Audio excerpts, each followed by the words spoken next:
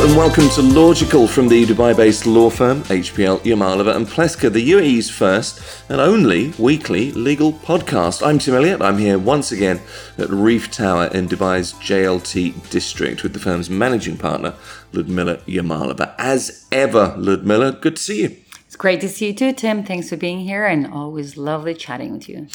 In this edition of Logical, disputes in business, specifically shareholder disputes. Now, in your practice, Ludmila, you have advised, are currently advising, and will no doubt continue to advise clients who are looking to set up shop here in the United Arab Emirates. Now, the UAE is an attractive place to do business. There's a lot of opportunity. The current legal framework in the UAE means that overseas parties wishing to do business in this jurisdiction will generally have to enter into shareholder arrangements with a local partner. That's to be onshore. Offshore is a different situation. But here's the thing. Put the way you structure your company to one side. People are people. We can't get along all of the time. Disputes arise. So, an ironclad legal agreement, if that's even a thing, is the first thing you need, isn't it? Indeed. And so you are correct that on shore, if you set up on shore, you need to, in most cases, you need to have a local partner, which means a partner in that context means a 51% shareholder who is a UAE national. So it's not just a partner on a paper or in an agreement, but in fact on your share certificates and on all your corporate documents and registered with a government authority that's licensing that particular company.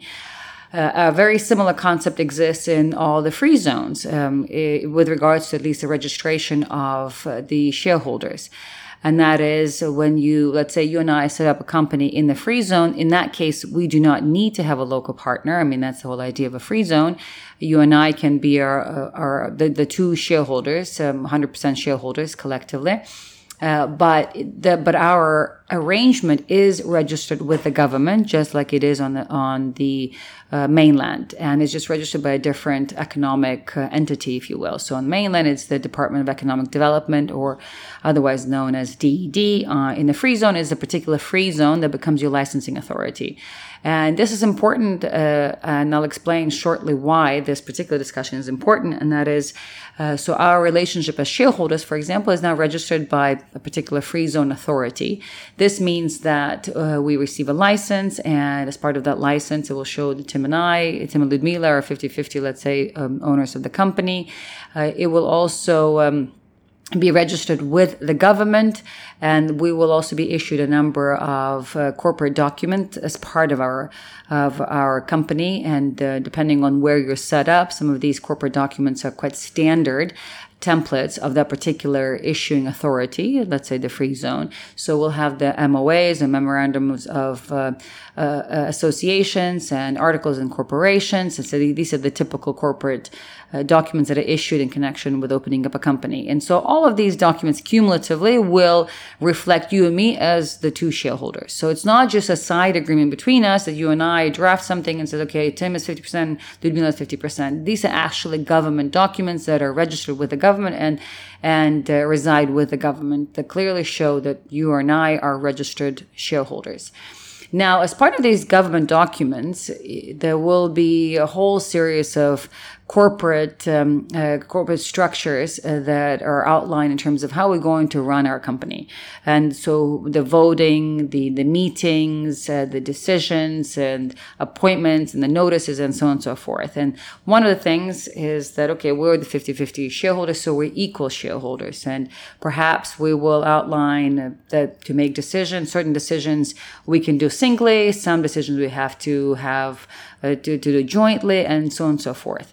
And if you have partners who are 50-50, it creates a bit of a theoretical bind when you're talking about a dispute. So, okay, if we're in dispute, who prevails since we're 50-50? But a lot of relationships, actually, these companies are set up in different percentages. So let's go back to you and me, but this time I am 10% shareholder and you're 90% shareholder. That seems much simpler simpler scenario in terms of disputes, at least theoretically, right? Well, in theory, I'm the boss in this relationship. In theory. In practice, however, that is not the case. I saw that coming. Yes, I know the 90% is obviously in kind of in most other countries, it seems pretty clear. Well, I'm the majority shareholder, therefore I have the majority decision-making authority in terms of certain decisions, and including if we have a dispute in most other jurisdictions, the same governing corporate government document that I described earlier, like MOAs and AOAs, they will outline, and they're also shareholder resolutions, board resolutions and such, they will outline what happens in the event you and I are in a dispute. And so in very simple terms, for example, it would say, if we are in a dispute, we have X number of meetings, X number of notices, we try to resolve the dispute, and let's say after all that, we are unable to resolve our dispute. Therefore, you as a majority shareholder can take over my shares.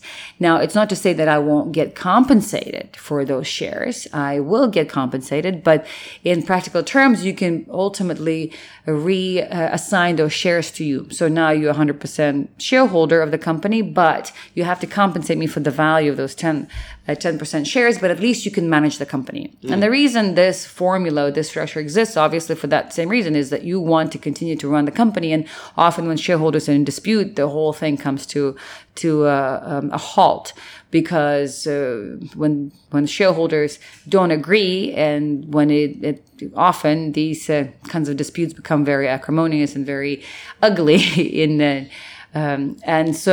then everything becomes an issue in terms of, okay, taking money, making transfers, hiring, firing, office hours, and anything else, your dividends and what have you. So day-to-day business issues become issues, or become problems when you have shareholders fighting. So that's why in theoretical terms, you understand, okay, well, the company should continue to run. So therefore it makes sense. And we have accounted for that in our initial governing documents. And that is, in that particular case, you can take the shares and you can now run the business, but that does not deprive me of my interest in the company as of that point in time. So you will still have to compensate me for the value, and that's sort of a separate process. And there are often even the mechanism for valuing my shares will be described in those governing documents. So there is a process that we already ahead of time know we will follow in terms of, for example, figuring out what the value should be. So now, under that particular scenario, you can run the company on your own, and I get compensated for my 10%. So that's how it's done in most cases, in most jurisdictions, or I guess particularly in the U.S. And in the UAE, however, it doesn't quite work that way. So on paper and legally speaking, we may have a very similar structure, still 90-10, you're the majority, and in our governing documents, we will have a process outlined for purposes of disputes and how we're supposed to resolve them, and how many notice is supposed to be given. And ultimately, there may even be a provision. In most cases, there's a provision that you can take over the shares because you're the majority shareholder. So legally speaking and document-wise, the process is perhaps outlined. And we sort of know that and try to avail ourselves of that. But in practical terms, that's not possible. So, and this is because, going back to my earlier description of how our company is registered with the authorities. So in order for you to take over my 10 shares, you basically have to go to the authority, and the authority has to reassign those shares to you. And in this, it's not contractually, we cannot do it. In other countries, these documents are not necessarily registered with the authorities, and you and I can basically it's all done by contract, and you just go and you update the contract with the government saying, hey, listen, here's, I'm 90% shareholder. We've had all this happen. So now please reassign the shares to me. And that happens. Here, the authority has to basically get my permission, my approval that I am selling you the shares or I'm transferring the shares to you. But in the context of a dispute, obviously, I'm not going to give you that permission. So therefore, you cannot, in practical terms, transfer the shares to yourself, even though we had agreed to that in legal terms. But you cannot do it now that we have a dispute without my approval. And my approval can come either by here, I'm transferring the shares or I'm selling the shares. But one way or the other, you need my approval. And the authorities will not process your request, even if you show them all these other governing documents, until you have given you my approval. Now, and the way the authorities look at it is that, well, listen, when you try to present the governing documents and say, listen, we've got a mechanism here that clearly describes what happens. And this has happened, and I have proof for you that it has happened. So now transfer shares to me. So their position is, well, that's not their authority, their jurisdiction to do it. They are just a governing authority. They're not a judicial authority. So they're not the right entity for you and me now just to look at, okay, so who was right, who was wrong, and how do we interpret all these governing documents? So that's the position of the authorities here. So therefore, your only option in this case is to go to the court, because the licensing authority will not help you.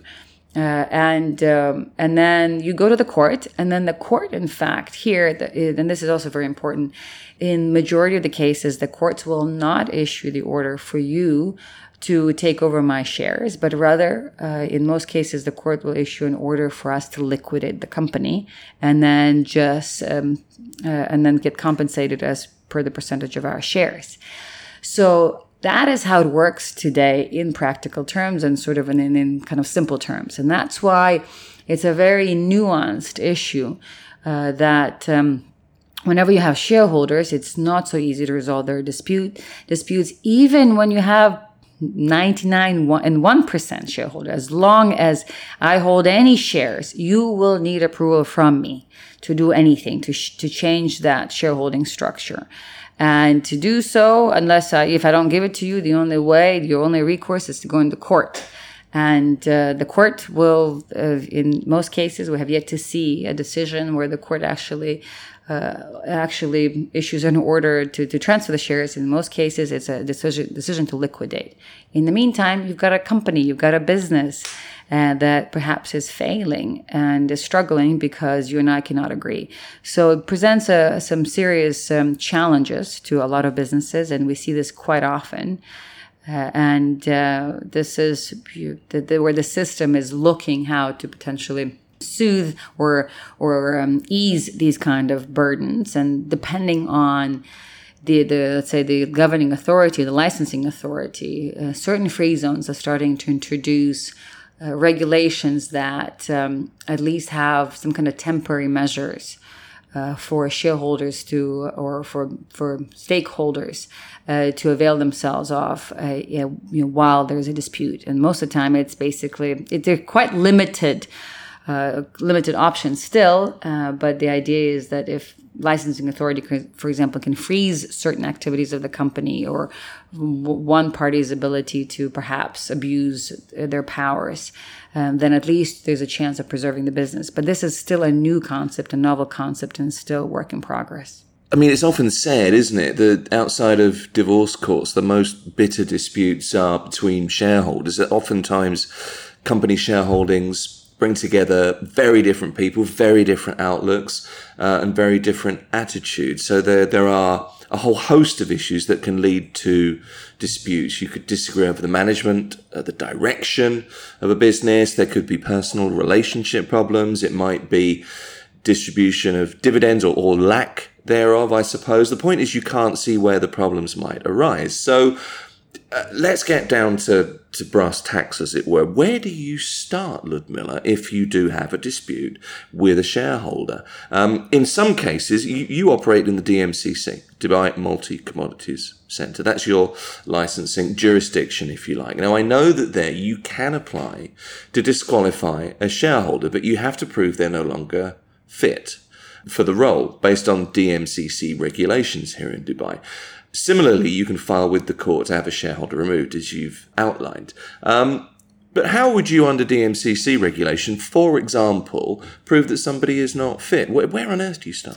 Well, sure. And this is actually a great example. DMCC in particular is a great example because, as I mentioned earlier, this is obviously a challenge that has existed. So a number of licensing authorities have been looking to update their rules to offer more flexibility for shareholders and business owners to resolve these kinds of dispute. And so DMCC is a good example because only in January of 2020, which is a month ago, they have introduced a new set of rules, which now, as you rightfully said, does offer the ability to apply to the registrar of the DMCC to have the manager or like an officer disqualified, not so much a shareholder disqualified, but an officer disqualified. And this is important because in most cases here, one of the shareholders is also an officer, one or the other, or both shareholders are also officers. And in practical terms, it's not the shareholders that run companies, but rather officers. And then the officers in most cases are also the shareholders. So the disqualification is not of the shareholders because that's the ownership interest, right? And so it's not that you're asking the licensing authority to take away the right of ownership or interest of ownership from someone, but rather their involvement in running the business on a day-to-day basis. So that's what you're asking for. So the DMCC has now introduced that particular a mechanism is to apply for company, for shareholder, for an officer of the company to apply to the registrar to seek disqualification of that particular officer. And as you said, you have to present proof that particular person is unfit to run the businesses. Now, the way the rules are structured, you don't have to show that an officer is unfit or is not suitable. You don't need to bring a court judgment because obviously we're going to defeat the whole purpose. So it's just to show to the registrar the reasons why you believe that person is unfit to run. That's obviously subject to interpretation in terms of what kind of evidence you prove and what else the registrar might require for them to feel satisfied. But in general terms, it's just an example of perhaps what you may consider abuses of process or abuses of power that you would show to the registrar. For example, let's say that particular officer is terminating an employee who you know as a company is either a valuable employee or who, for example, you think that you as the other office holder rely on quite heavily. So you know that the termination of a particular employee is not in the benefit of the company. And remember, the officer's job is to act in the interest of the company and all of the shareholders, not just one of the shareholders, but all of the shareholders. So when an officer is now terminating a valuable employee, that will affect the company's business. So that obviously is an example of abuse of power.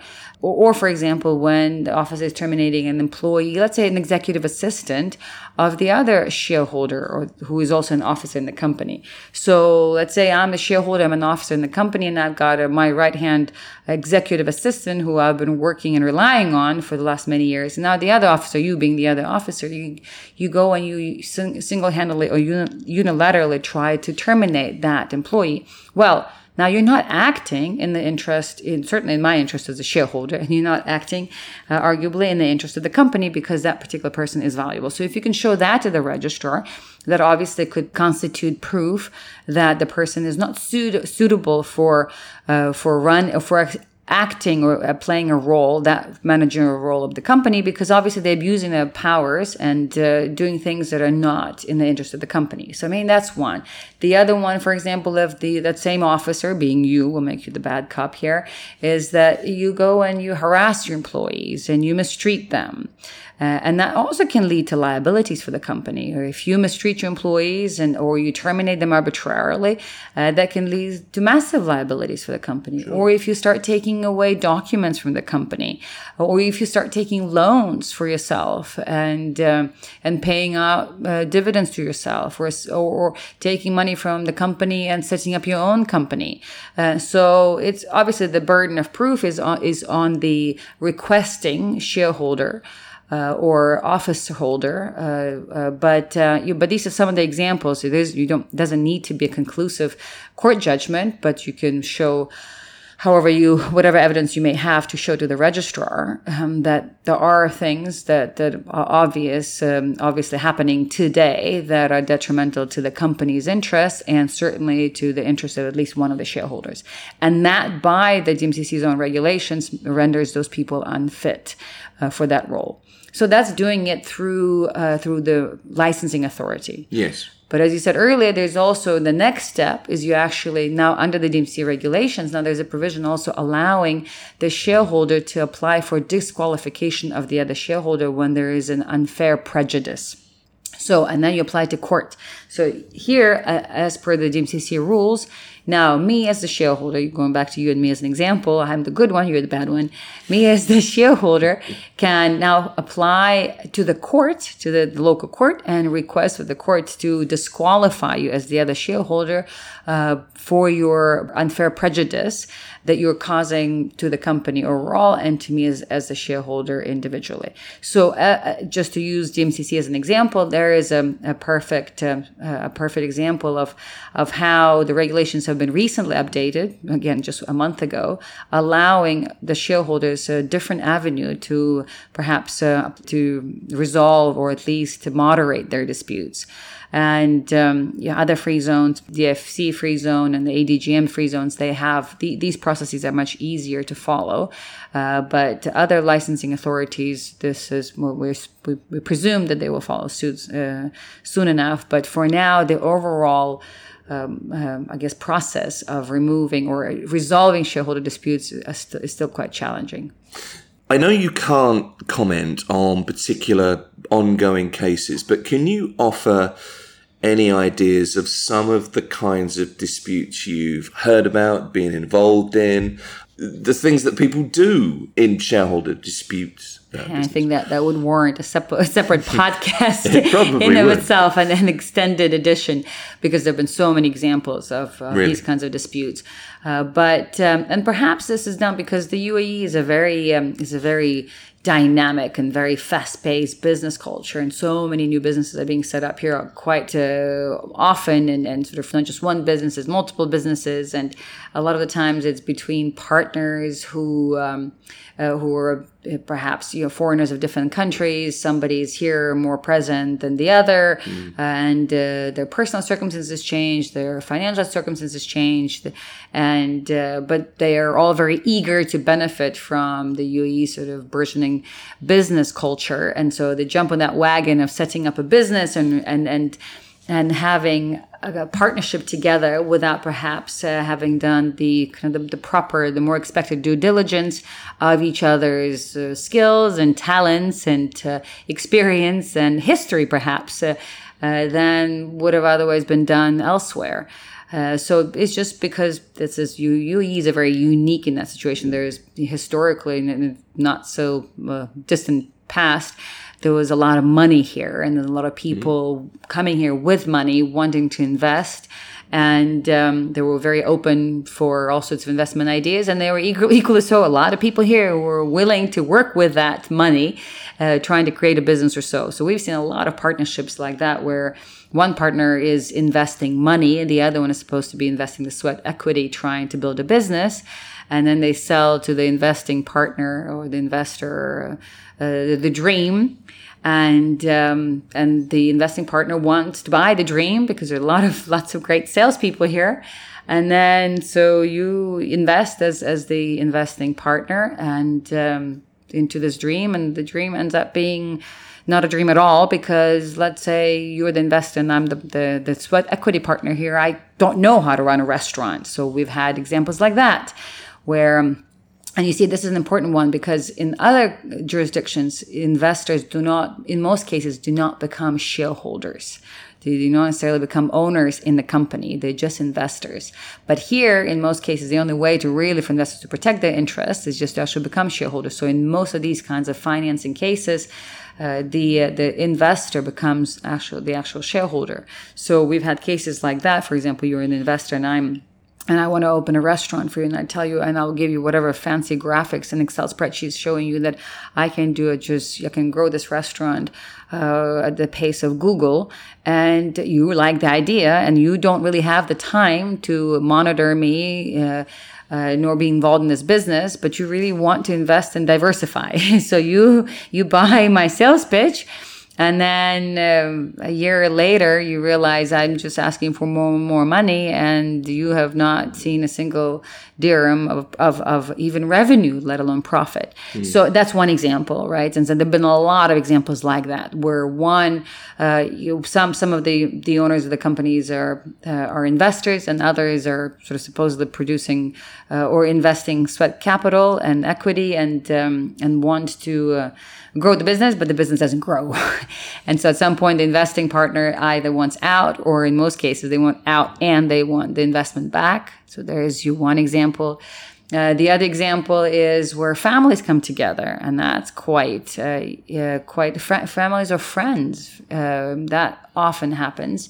But in particular, it's very sensitive and painful when families come together, and families set up businesses, be it father and son or husband and wife, and then they have a dispute. And then the dispute, especially when it's husband and wife and there's a divorce involved, it gets very ugly. I mean, I guess by virtue of the whole idea of a divorce, a lot of these cases become very acrimonious. And then that point, and the business obviously is kind of falls in the line of fire.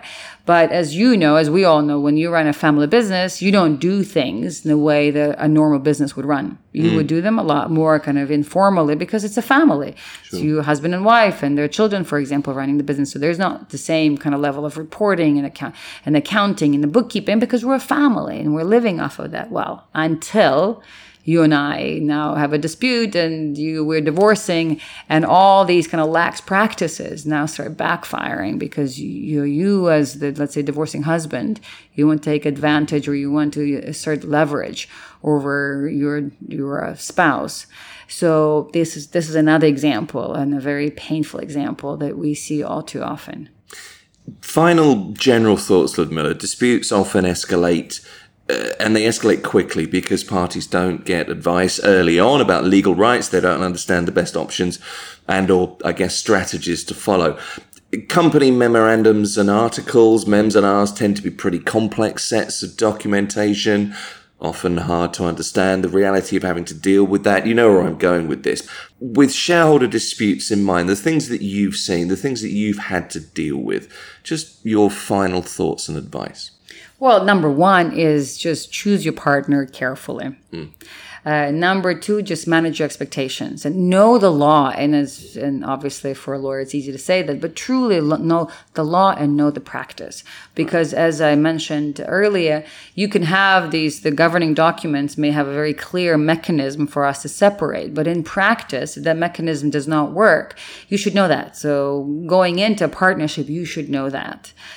So just basically do your due diligence, and not in just the legalities, but also more importantly in your partner. But it's obviously when you have husband and wife, you already chosen your partner. You think that's a perfect match.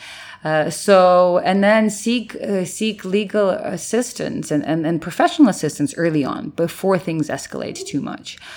So that's very important, because often these disputes escalate and become very acrimonious because parties go to or seek assistance just too late, and they've done things already that have just been so damaging that at this point it's most of the time things are no longer salvageable. So to summarize, choose your partner carefully, do your due diligence, legal due diligence or practical due diligence, and seek advice, professional advice early on and throughout. And make it perhaps one other one, as I'm saying this also as the business owner, is just to have professional and competent advisors and staff throughout your business, even if it's your family if business. Just have a professional accountant, have a professional financial advisor, for example, have a professional lawyer, because they will help you at least make sure that you have some basic tools and mechanisms in place of running a business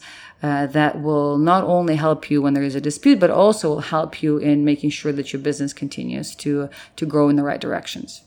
Ludmila Yamalova is the managing partner at the legal firm Yamalova and Plewka here in Dubai. As ever, great to talk to you. Great talking to you too, Tim. Thank you. That's another edition of Logical. Each week we cover legal issues, legal news and much more, either in a Logical light, bite-sized podcast or in our slightly more detailed, full-length Logical podcast just like this one. If you have a legal question you need answered in a future episode, if you'd like a consultation with a qualified UAE experienced legal professional, you can click the contact button at lylawyers.com. Find us on social media and you can WhatsApp us as well. 00971 52 525 1611.